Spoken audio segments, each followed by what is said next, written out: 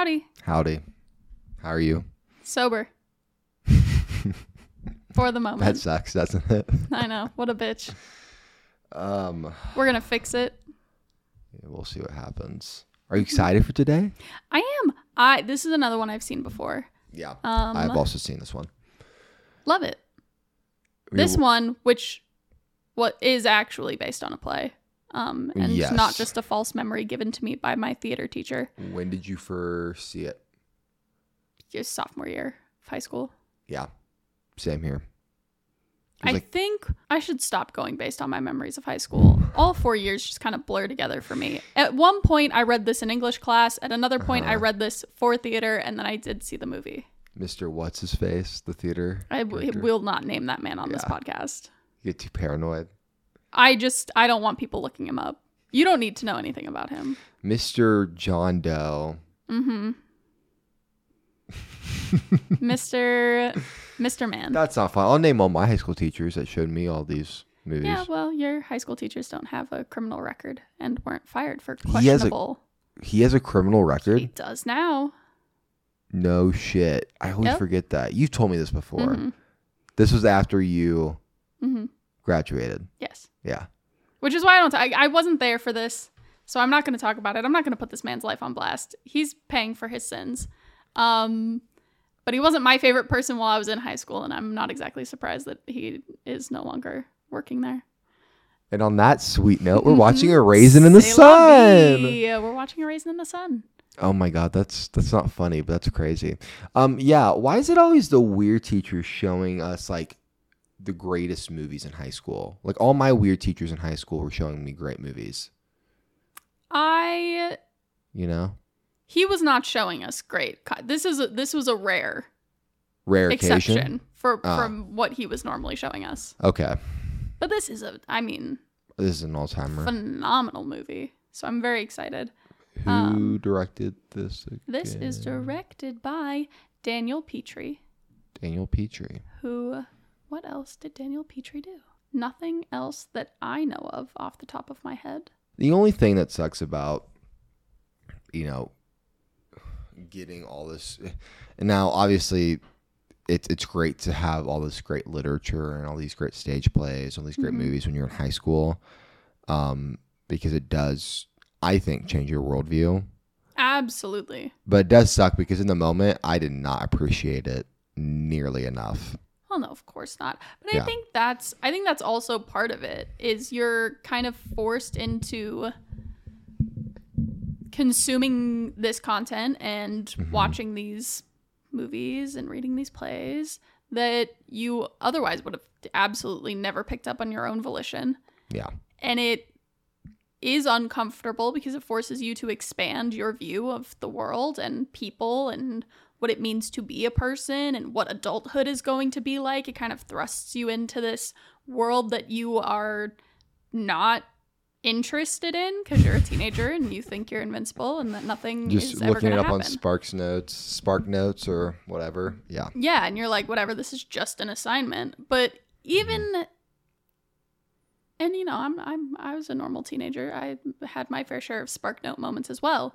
Even when you Spark Note something, even just being introduced to those topics on any level broadens the way that you look at the world and what you think is possible. And what you think you're capable of and what you think you can find in yourself. And I think that's really important. And you don't appreciate it, but then you get older and you're like, oh, wait a minute.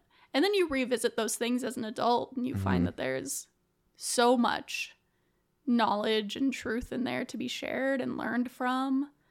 And why? Because I haven't seen this since I watched it in high school, so I'm excited to watch it again. It's going to be very interesting to see it now as somebody, and that's, we're in our mid-20s, so. It is a heavy one. It is a very heavy one. This is going to be not a light episode. No. Nor should it be. Yeah, that's why I was saying I didn't appreciate it, because, you have a bunch of stupid little, I think I read this play as early as middle school, which 13, 14-year-old white kids in Missouri are not appreciating a Raisin in the Sun. No, not quite. Nearly enough. Yeah.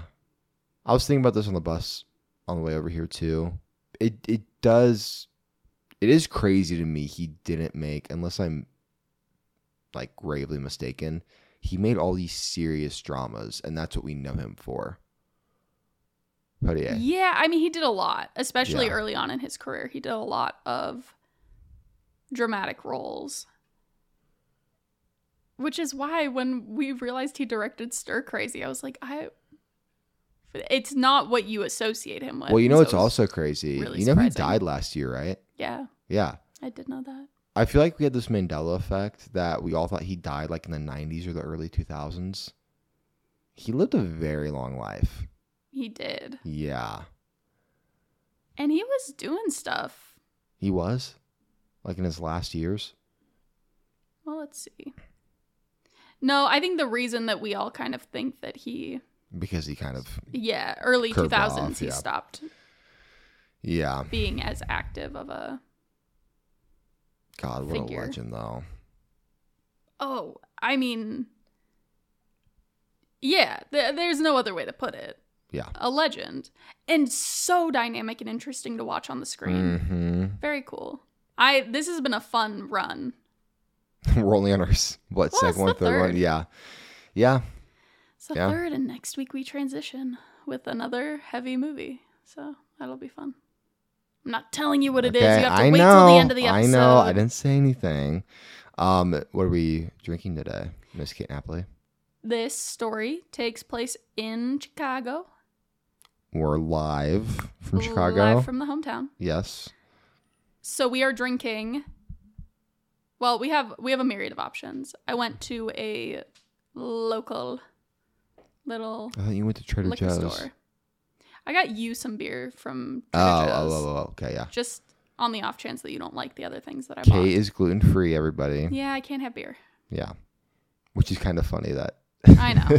I know. you're a host of a podcast like Called this. Broovies. I know. I've had many a qualm about it internally. I love I'm like, it. should we rename it to something else? Because we're not really drinking beer because I can't drink beer. That's fine. But whatever, Drinkies does not hit the Drinkies. same. So we're going with Broovies. Yes. Sorry. But one of the things that I bought you a myriad of beers, and we'll read out the ones that you actually drink Okay. when we come back drunk. Come back. It's like a list of 24. There are a lot of breweries in Chicago.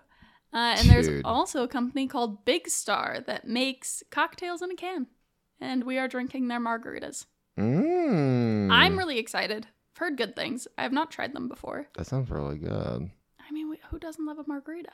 But the reason that we're specifically going for like things you can find in a liquor store in Chicago is because one of the cruxes of this story is that Sidney Poitier's character comes into some insurance money or their family comes into some insurance money and he wants to use it to open a liquor store in Chicago. Well, should we get And into that it? is a point of contention, which is where a lot of the drama in this comes from.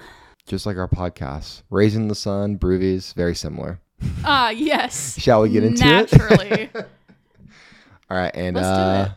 roll tape.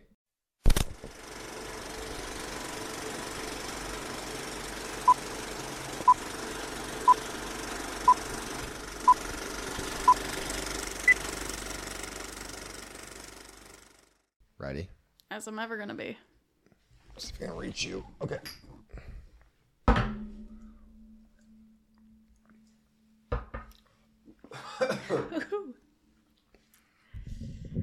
Oh, God, I hate doing that without a chaser. Okay. We didn't need to take a shot. We were already drunk. 3, 2, 1, 4. I forgot what we were doing. Oh, my God. Okay. Start rating. 3, 2, 1, 4. 4.5. Yeah. Yeah. I mean, Yeah. it's just so good. The only reason it's not a 5 is because it's not 5 for me is very exclusively reserved for the films I could watch over and over and over again. Yeah, you gotta be You got to be in a headspace for in this a one. headspace for this one. I'm not hitting repeat. You know what I was thinking the entire time? What? It's a fucking shame that we're drunk Yeah. watching such a beautiful piece of art that is so so good. I think it's a shame that we're drunk trying to talk about it because it's one of those. We're not going to do it justice. No, Yeah. God, No. there's not a just as a heads up for anybody listening. We are steering this ship towards lighter, more fun movies going forward. Because this film is so rich and beautiful that, like, you don't want to hear two drunk dumbasses try and construct a sentence about it, and that is unfortunately what you're going to get we today. do a pretty good job, though, I would say, of picking, like, a garden variety of different movies. I mean, yeah, because we can't stay on topic. We're drunk. No. I mean, well, yeah. We do. We pick a lot of different movies. That's what I mean. And going forward, we have a wide variety. Oh, yeah. But just a little lighter, you know? Ones we can make fun of and laugh at and appreciate at the same time. But, like, you know, I have we can't quip on this movie. I have a suggestion for one of the runs, by the way. Please. On air. At some point, I can just censor this if you want me to. At some point, we are going to do an Al Pacino run, right? Yeah, and there's this. That's fine. The people can know that. You don't know when it's coming, but we're going to segue to Al Pacino at some point. And who knows? Maybe we will, maybe we won't. I don't know. But there's this movie called Revolution, this 80s movie. I really want to watch it. Is he in it? Yes, he is in it. It's interesting. Maybe, but it's up to you. If you don't want to, because you could go either way. I could see you saying you don't want to do it, and if you don't want to do it, then well, whatever. I've never seen it, and I love having movies that either of us have never seen in rotation because I think it makes it fun. Well, we need some good stuff, especially for him, because I know, as we've talked about, we can't do his really popular stuff because I just don't think it's going to be interesting. Well, and what we currently have slated, I think you're probably going to not want to cut, but we can talk about that later. We can talk about that off mic. Mm-hmm. We're going to talk about this movie. We're going to get back to A Raisin in the Sun, but right now, part of the dilemma that we run into with this is that the first movie and the last movie of every run has to transition somewhere, right? Right. It's got to take us from someone to someone. So we really only get 2 movies in a run that are not wholly related to dedicated to the topic. And when we're talking about legends like Sidney Poitier and Al Pacino, trying to find just 2 movies that don't segue anywhere to talk about is so... How do you pick just 2? How do you pick just 2? It was hard. It's always hard. That's the hardest part of planning this. Because we could do an Al Pacino run for like 3 months. We could. And we're not, at present, do not have slated a Robert De Niro run. We will at some point get there. Definitely. We haven't found the natural segue right now. Those will be long episodes. What the fuck are we going to do just 4 episodes on Robert De Niro? Back to Sidney Poitier. The answer is we may not. He might be the first one where we do 6. Yeah. This whole film... Mm-hmm. Here's one good thought that my drunk brain came up with. Oh, please. Most movies adapted from the stage I don't like because they're still a stage play. It's like you just turn a stage play into a stage play with a camera. This feels like that, but in the best way. And I don't think I've ever felt like that with a movie adapted from the stage. Just to address that, wholeheartedly agree. I think the camera work in this is great. It doesn't need to be a movie, but what you get from it being a movie is that it's more accessible because movies just hit more people than stage plays do. Yeah, and I think especially for the scenes where like you see them going down to Clybourne Park and you see him in the bar, it requires a little less effort on the audience to imagine what that environment is like. Yeah. You get to see it. You get to see that the bar is underneath an L train, which is a very different energy than just like trying to imagine where it is when you see a bar stage set on design stage. And all that. I personally love it when we turn plays into movies. Just because, you know, my first love was theater. And so it's always fun to see. You love that before movies? Oh, yeah. Really? Like from a technical level. Yeah. I knew theater so intimately before I really started to dissect film. I've always loved movies. When and did you appreciated start? them. You were like 12, 13, like early middle school. Yeah, I mean, let's little segue into my background. Just for context, I started doing musical it helps the conversation. theater when I was, well, I mean, why? Because you don't like 10. to sing. You're not. I don't think you're interested. I just don't do it anymore. Okay, interesting. Because I'm not, like, I don't have a fantastic voice. Does that? It's just very average. But when you sing, do you feel like you're getting something out? Like you're expressing yourself in a definitely. totally. I still love doing it. That is the only thing I miss about having a car. Is I used to sing in the car all the time. I would love to hear what you sound like when you sing. But I know we you just would gotta never rent do a it car. to me. Rent a car, find me an open stretch of road. I'll sing for you, no problem. You would? Yeah, sure. Really? It's not gonna be good. I mean, I haven't had lessons in. I know, but that's such an intimate, like, personal thing to hear what somebody sounds like when they sing. I sound like cats fucking. Honestly, it's bad. It's really bad. Yeah, I just. The point being, I started theater when I was really, really young. Right. And I remember being 13, 14 and starting to dissect some of my favorite movies and trying to convert them to stage. And, like, how would you do that? And what does that look like? And how do you write a stage play? And how do you write a book if it's a musical? How do you write music? I got really into all of that, just kind of in an exploratory way as a kid. Which I think helped me a lot when I started to transition to film. But is still a deep love for me. I mean, I love theater. I will always love theater. And this movie feels so much like theater, but to me it feels, specifically the performances, and this sounds very weird and like it's a stretch, but just hear me out. It almost feels like experimental theater, like abstract theater, because they're making choices in scenes. It's not just Sidney, all the actors. Sidney's the most expressive, but they're making such specific, broad, expressionistic choices in order to convey emotions. They're big with their arms. They're jumping on tables. They're using different pitches of voice. They're going up and down with voice level. Which, you know what's funny? Because you and I have talked about theater and specifically theater acting a lot. Mm-hmm. And you're really not a fan. You don't like how kind of over the top it usually is. Yeah. Which is fine. You know, everybody has their preferences. Yeah, whatever. yeah. But Sidney Poitier and Claudia McNeil, who plays his mother in this, who plays Lena, the kind of matriarch figure in this family, played these roles on Broadway. I knew that, yeah. So they took a lot of that and brought that into the movie. And what strikes me so deeply when you watch this is how not theatrical the performances are. Like, you would almost expect them to be bigger coming from people who'd done them on a gigantic stage in front of a huge audience. Yeah. And they're not. They're not understated, but they still feel very contained to their character, which I think is an incredibly hard thing to do. To kind of take something that requires you to just constantly be playing out and to turn it into an internal experience is, I mean, I can't even fathom trying to do that work. And they do it so well.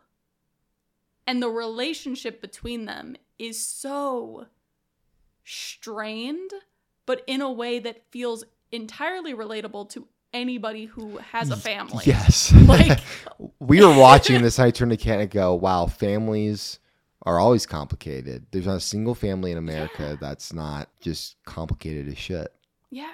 Yeah. I think, and you see this a little bit in Guess Who's Coming to Dinner too. I think this was just a big topic of the 60s because it was such a big time of change. But you see a lot of similar conversations happening now where it's like you have a generation that is used to things being done a certain way, being spoken about in a certain way, being socially acceptable, and you have a new generation coming in that does not really agree with. I would argue that for everything we hear about the 60s and all the people that I know that were alive then that talk to me about it, it sounds very similar to the point Trump took office to now. Yeah. Yeah, you is have flipped this on its head. generational divide.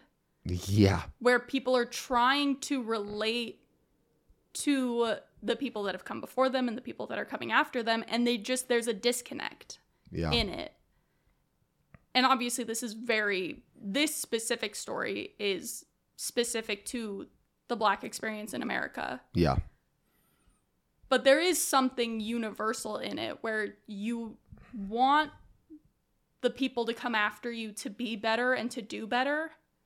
But watching them expect more than you ever dreamed of having for yourself is kind of a hard thing to reconcile. How do you come to terms with the fact that people are dreaming of more than you ever thought you could have without feeling like you should have done more and without looking at them like they're ungrateful for what they have?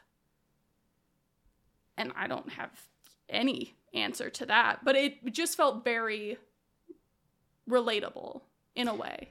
And that right there is why I champion cinema as like the greatest art form, because there's no other art form where you are placed in the perspective, whether you are just like that character or nothing like that character of the story. You are right there. And I was going to say this with my earlier point about it feeling like a stage play. It's totally, it's completely, it's like a play with a camera, but that doesn't bother me because for many reasons. But one is the camera is perspective. The camera in cinema is putting you in the point of view of just the protagonist, but all these characters. We're never going to relate to a Black family in the early 60s in Chicago because that is not our experience. At all. But to get into the minds of somebody that is so like foreign to your own experience, it broadens your viewpoint and it makes you, in my opinion, a better human being. You're increasing empathy, you're increasing love, you're increasing just knowledge about how the world works and how hard it is for other people that don't look like you, and you'll never know their struggles. Mm-hmm. But the beautiful thing about it is what you're also saying. We're all human, and we can find similarities in everything. Yeah. And that's what's crazy. I don't remember thinking this as much when I read it in high school. Mm-hmm. But I think that's probably because I most closely, if I saw myself at all anywhere in any of these characters, it was in Beneatha, who kind of encapsulates that young energy where anything is possible and you want to try everything and get everything you can and get your hands on as many things as you can because there's so much to experience that it's almost overwhelming, but you don't want to be tied down to anything, I think is very relatable to high school kids. And so I remember, understanding her perspective on things and that kind of helplessness when somebody else makes a decision that changes the trajectory of your life. And you're like, not even that I didn't want this, but I never anticipated that somebody else could make a decision that would change everything about the way I think about my future. Mm-hmm. And I'd have no say or agency in it. Is, a young person's, not that we're not young, we are also young, but like it's a young person's perspective when you're dependent on somebody else making decisions for your life. Yeah. And watching it this time, you understand, at least I did, related to every single character in different moments. Like you've been that person at different moments in your life. Because it's human emotion. We all share human emotion. It's just different contexts. And what I think is really interesting when you look at this movie, because as you were saying, cinema is so rooted in perspective. Without a perspective, you don't have a film. This film almost feels like it's coming from every perspective, but definitely focuses on Walter Lee, who's Sidney Poitier. Yeah. And that was a point of contention when they started making this movie, because Claudia McNeil, plays Lena, the matriarch, his mother, wanted the film to focus more on her perspective. She felt that she was the central focus and that it should come from that character's perspective, which I don't necessarily disagree with. But Sidney Poitier felt that it was Walter Lee's story and it should come from his perspective. And I think you almost see Actors. that. I mean, true.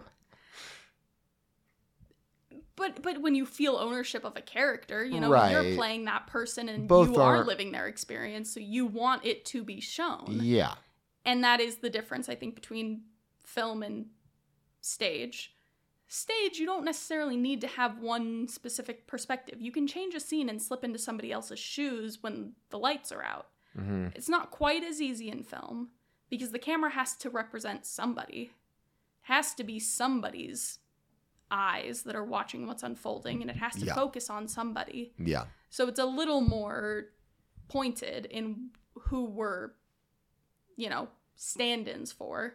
But I think you almost feel that clash between them throughout this film. You have these long expanses of the film where you feel like you're watching Walter Lee's story. Mm-hmm. And then you have these long expanses where you're watching Lena's story. And the only two people who really are constantly at the forefront of the story who we don't get to step into the shoes of from a, you know, camera perspective is Ruth, played by Ruby Dee, who's Walter Lee's wife, and Beneatha, played by Diana Sands. And there was a moment, like, about, I don't know, halfway through the film, where I was kind of frustrated by that, because they're both really fascinating characters, and I want to know more about what they think and what they're feeling in these moments as they're watching these two people kind of go head to head in making decisions that affect all of them. I think I would argue with you that you have glimmers of their perspective. They're just not, there's pockets of it. They're supporting characters in the story. So you're not supposed to slip into their shoes. They're supposed to just kind of show up in certain moments. And I get that. But that to me almost felt very pointed. Like that was a point that Lorraine Hansberry, who's the playwright and also the screenwriter, because I don't think they really adapted it for film. Like, obviously they changed the formats, but I don't think they really rewrote anything. That feels like a point that she's making, where these are two women who are entirely dependent on the decisions that these two people are making. Yeah. And we don't get to step into their shoes because they don't have agency in their own lives. And we can, you know, you could, from a story perspective, explore how they feel about that, but they don't really get to make decisions that change anything, because that was not what they would have been allowed to do at the time. It was not societally expected. Yeah. And that frustration watching it now from, you know, a woman of today's perspective is frustrating, but I think very poignant. What a well-written script. Oh my God. That is what I love about plays. You can't have a bad stage play script. Well, no, because you like can't. it's like the film is the whole director's kit and medium caboodle. and a play is a writer's medium. Yeah. You can't. It can't be bad. It has to be the most Top-notch. riveting dialogue you've ever heard in your life. Otherwise, people will leave at intermission. Film doesn't necessarily need that. No. You can have a good movie and a bad no, script. No. Yes, as we've seen time and time again. Yeah. But you can only have a great movie with a good script.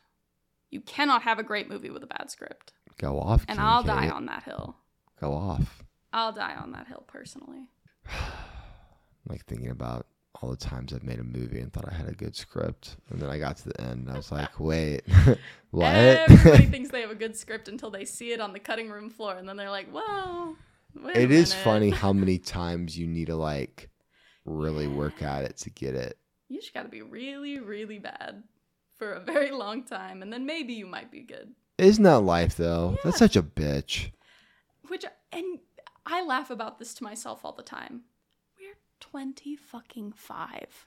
We have no idea what That's it even been a big thing means recently for me is to do something for a long time. We've not even been No. alive for a long time.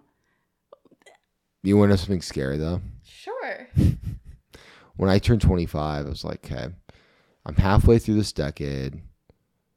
I've gone at this film thing for like 7 years. Mm-hmm. Really, really, really hard. And when I remember thinking to myself, it's only been 7 years it feels like it's been 14 or 15 just from how much energy and effort I put into it. Mm-hmm. And I'm like, that is not good. Well, Because you can't, if you, something they don't tell you about when you're growing up, you have to have other interests. You have to take time off. You have to take breaks. Things have to be regulated in a way. a king is developing hobbies? Yeah. Everybody clap right now. Thank you. I put in a Wherever you clap sound are, effect, but I'm not going clap to. for Blake Miller. He needs hobbies. Yeah. Well, just outside interest. Yeah. I will also say, though, I don't think it's quite as fair to judge your life in years when you're in school. Because I look at college for me, and each year was 2 years. Each semester was a year.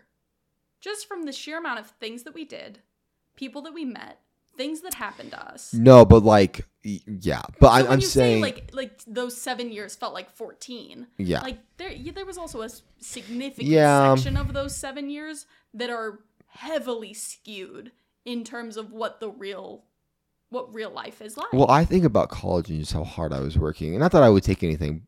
No. Well, I want to take anything back. I don't know. I think I'm a better filmmaker for how I went at college because I took it. I'll fucking argue with anybody. I took it, at least out of the people I knew, I took making things more seriously than anybody. I worked to the bone on stuff.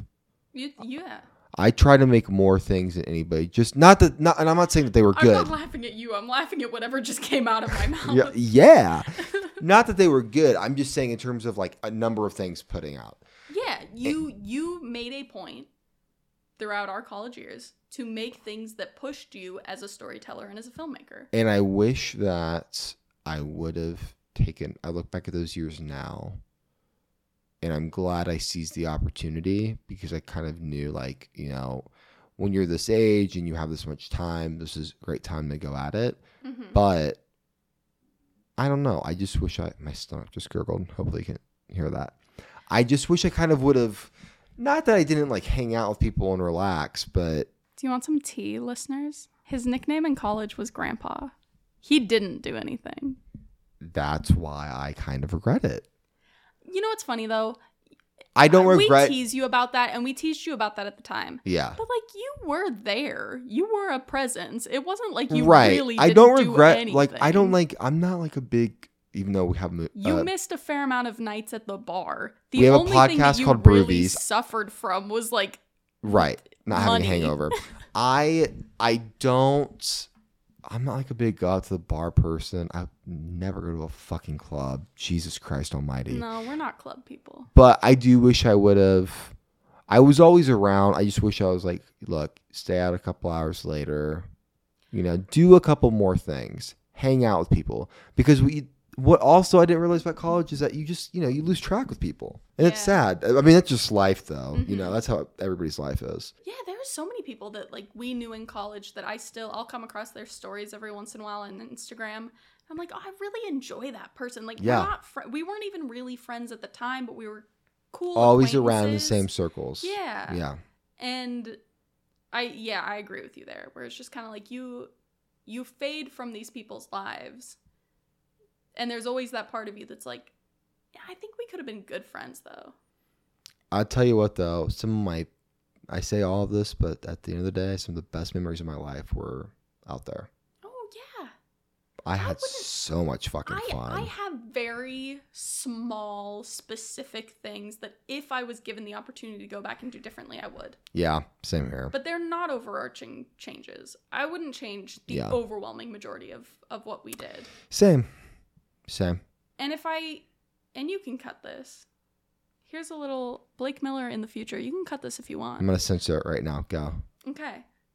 If I can say anything to you about that time and something maybe to consider going forward, I think you've gotten significantly better about it. But sometimes you will be in a space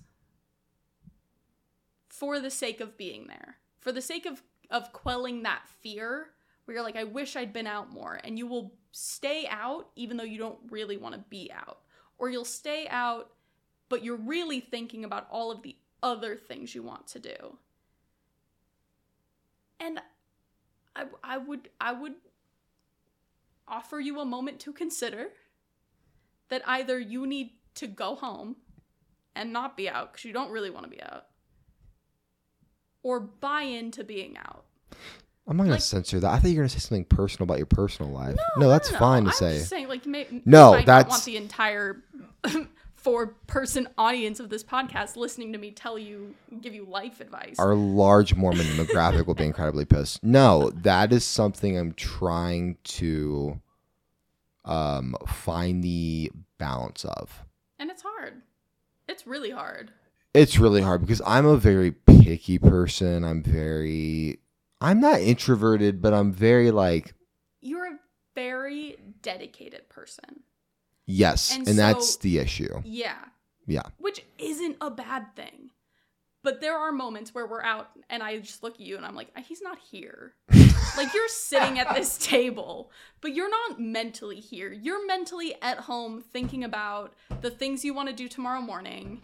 It's about being present. 3 days. Yeah. So I'm not going goals for the next 3 days. Maybe I was like that in college, but I'm not like that anymore. But yes, you've mellowed out a little I bit. am thinking about what I want to do when I get home. I'm gonna go to sleep. Blah blah blah. Or and listen, I can't really flame you for this because I do tend to do the same thing. But there are moments where I'll look at you and I'm like, I know you're doing the same thing right now. We both need to chill out. Where we're out and we're experiencing something together, and instead of experiencing it, we're like, how would I write this moment? No, you are way more like that than I am. For sure. I do not have. Where we do it together. If something incredibly crazy, like outrageous happens, and it's like 10 minutes later, we're walking home, we're going to the CTA, like the bus, I'll look at you and I'll be like, yo, get the moleskin out, bitch. We got to write this down. That's true. That's true. And listen, I also need to work on being more present. I think it's something that we should all be focused on. You're better at being out, though, than me. I'm better at letting go. Yeah. Which... You're better at, like, seeing where the night takes you, in a way. Yeah, I'll go with the wind. Yes, you will.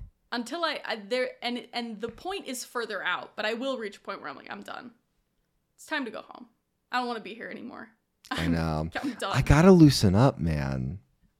I believe in you. We can do it. I think having hobbies I'm getting will help. better. I'm a lot better than I was in college. For sure. In college, I was like, For sure. fuck no, I'm not leaving the room. What I just think is so funny is you are on this journey that's like almost the antithesis of what every 20-year-old is on. Where like the older you get, the more chill and the more open to... Dude, I know. To kismet you become. You're like, maybe I will stay out past 1 a.m. Who knows what might happen? Whereas I feel like every 25-year-old, like we're hitting, and other people our age are going, maybe I need to be a little more intentional about what I want in my life. And you and I are like, I think we can be a little less intentional. I know. It's like, I don't have the problem of procrastination. I have the problem of like going too hard at something and like having such horrible burnout, but just because I did to myself. Yeah. Get that Benjamin Buttons disease, brother. Benjamin Buttons. We were born old. A Raisin in the Sun. A Raisin in the Sun also is too old. It's born old. It crinkles up a little bit more. They had a 2008 remake, though, with P. Diddy. I didn't know that. P. Diddy. I obviously have not seen it because I didn't know it existed. For next week's movie, we're watching P. Diddy, right? We're watching Get Him to the Greek. Not seen Get Him to the Greek since I was like probably 12. That is a great film. Oh my god. That is cinema. Get Him to the Greek. What are we watching next? Mrs. You're going to hear it Cher, at Moonstruck. the end of the episode. God. I want to watch Moonstruck again. Okay, let's do that next. I'm in the mood for a rewatch. I've been in the mood for a minute. I just haven't done it yet. I love watching you cry while you watch Moonstruck. It's tender. Oh my god, I cry every time. For those of you playing along at home, Moonstruck is like top 3 movie of all time for me, and I cry every time I watch it. It's your number 1, isn't it? It is my number 1, but I do feel like it oscillates. It's never left the top 3. Isn't it funny how Swingers and Moonstruck are low-key the same energy, but I can't explain it, and I know you agree with me. You have to cut this out, or I'll kill you. I'm keeping it in. But I'm saying this for you. Say it. Say Swingers is the straight man's Moonstruck. I'm keeping that in. Correct. I'm As not you censoring should. that. Okay. Next week we're watching The Defiant Ones. Yeah. And we transition from our Sidney Poitier run to our Tony Curtis run. Very excited. I am very excited. There's a lot of tea about Tony Curtis's personal life that I'm very excited to get into. Oh my God. I don't know anything about Are this we man watching... personally. I'm going to say this off mic. Yeah, of course. I'm very excited. Of course we are. It's one of my favorite movies of him, so we have to. Yeah. It's one of my favorite movies of all time. Is it really? I had a poster of that movie in my Well, I know you room. like that movie, but like top of all time. Yes. What a conglomerate. So for you, probably just top real 10. quick, let's go top 5. You've got Swingers. All time? Sure, you've got Let me pull up my Swingers, phone. you've got Close Encounters of a Third Kind, you've got Some Like It Hot. No. Close Encounters is not. Close Encounters is my favorite, probably like top 25. But in terms of like my favorite movie visually of all time is Close Encounters. Okay. There's not a better movie in terms of like lighting, camera movement, composition, blocking, all that shit. Spicy. We're not watching that movie in the near future. That's dear fair. listener. That's Sorry. fair. That's fair. No. I'd It's like hard. to watch it at some point. I'm just letting you know this is not like a subtle sting for something we're watching in the near future. It's not. I'm getting my letterbox. Look at my top 5. 1 second. I am very excited about our next couple of runs. We are going a little bit old Hollywood, though. I promise we will return to modern day movies. It's just going to take us a little while to get there. He's got to open the letterbox. I do indeed. This is what our generation has come to. God, people that like Palo Alto. All right, I'm not gonna say anything. Well, I was more. going to say, I'm let's not get into let's not that. get into Let's that. not get into that. Sorry, I just saw some more of my buddies' ratings. I'm like, dude, I have many thoughts on that movie. I have a lot of thoughts on that movie too. And we're not covering them. My top 25 on Letterboxd. You know, I have a dummy. Like, I made my Letterboxd account like a dummy account. Like, I changed my name to my pseudonym so people can't find me. I did know that because every time somebody likes my Letterboxd review, it's one of 3 people, and Don't say. Well, now I'm censoring it. Thanks a lot. Censor me. Okay, top 5 all time. Yeah. Swingers, Ordinary People, Sideways, Brief Encounter, Make Way for Tomorrow. What a conglomeration. Yeah, it's kind of a weird list. I What fucking a list. love those movies. I'm God, I love surprised those Network movies. isn't on there. Network's like 6. Yeah, I was gonna say it's got to be top 10. Network's it could replace Brief Encounter on some days, but Brief Encounter is so. If you haven't seen Brief Encounter, turn off the fucking show. Go watch it right now. First off, secondly, if you have seen Don't it, listen to him. Go watch Moonstruck. what double feature, babe? Hey, Double feature. That'd be a good double Moonstruck feature. should be double featured. Have with you seen every Brief movie. Encounter? No. Oh, motherfucker. That movie We gotta go, folks. will make He's gonna hurt you me. lose it. Brief Encounter. Oh my God, it's so good. Okay, wait. Back David to, Link's back to the movie best, at hand. my opinion. Back to the movie at hand. A Raisin in the Sun. Phenomenal movie. Yeah. If you haven't seen it, please go watch it. Not the P. Diddy, but the original. Yeah. No shade to the P. Diddy version. I simply have not seen it, so I can neither recommend nor condemn it. Like, I just don't know what it is. There is a singular white man in this movie who comes, which is a whole thing that I am simply too drunk to get into, but I have so many thoughts on. And? He's played by an actor named John Fiedler. And who does John play?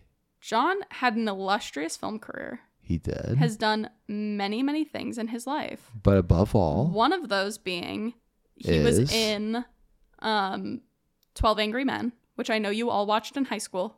holy fuck, he was in 12 Angry Men. Yeah, he's juror number 2. But what was the better role than that? Can you remind me? He's also in The Odd Couple. Better But than the that. number one thing, and Yes. we were watching the scene, and I was like, why do I know this man? Yes. And then I started going through his IMDb, and I was like, oh, 12 Angry Men. Yeah, that's kind of familiar. Like, I know it well enough that I might remember this man. He is the voice of Piglet. He started That's right, voicing folks. Piglet in 1968. and was the voice of Piglet up until 2005. Piglet is a bigot. That's just done. Oh my God, what a soundbite. He passed in 2005. That's why he's no longer the voice of Piglet. But like, for how many decades this man was the voice of Piglet? Wild. That's wild. That's insane. I wonder how they did that, because your voice is changing as you get older. I think voice actors are immune to that. I'm sure I'm wrong, but I just feel like once you have a voice nailed in, even as you get older, you can somehow snap it's back like a into skill. that placement. It's a skill I can't even begin to comprehend. I love and respect voice acting so much. That's a whole other episode. I think it's very cool. But I know your favorite voice actor. I don't even know that I know my favorite voice actor. Who's my favorite voice actor? I'm gonna bleep it. I'm gonna bleep it. Don't worry. It's gonna be funny. The world is not allowed to know that about my life. What? Anyways, a raisin in the sun. Don't talk about my Quinn subscription. Your what subscription? That's a joke for the girlies. Okay. I'm one of the girlies. No, you aren't. And let's send it off. I'm getting a phone call. These bitches from your always favorite voice know when actor. We're recording. He's your favorite voice actor. All right, and to the call.